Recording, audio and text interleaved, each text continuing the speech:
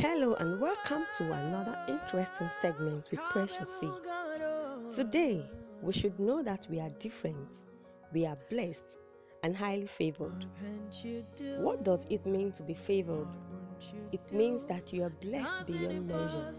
You are blessed of God even when you don't seem to deserve it. In essence, look beyond your ability.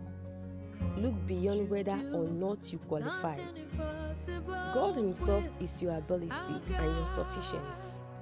That's what it says in 2 Corinthians chapter 3 verse 5. Our sufficiency is of God. Being highly favored means everything you do prospers.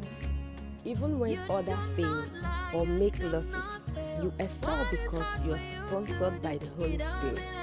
He orders your steps. Even if you were surrounded by critics or distractors, it will make no difference because you are God's man or woman piloted by grace. As God's favor is manifested in your behalf, doors and opportunities which can be humanly explained are open to you. The Bible says, and God is able to make all grace. That means every favor and earthly blessing come to you in abundance. Everywhere and every time throughout this year, be conscious that you are blessed and highly favored.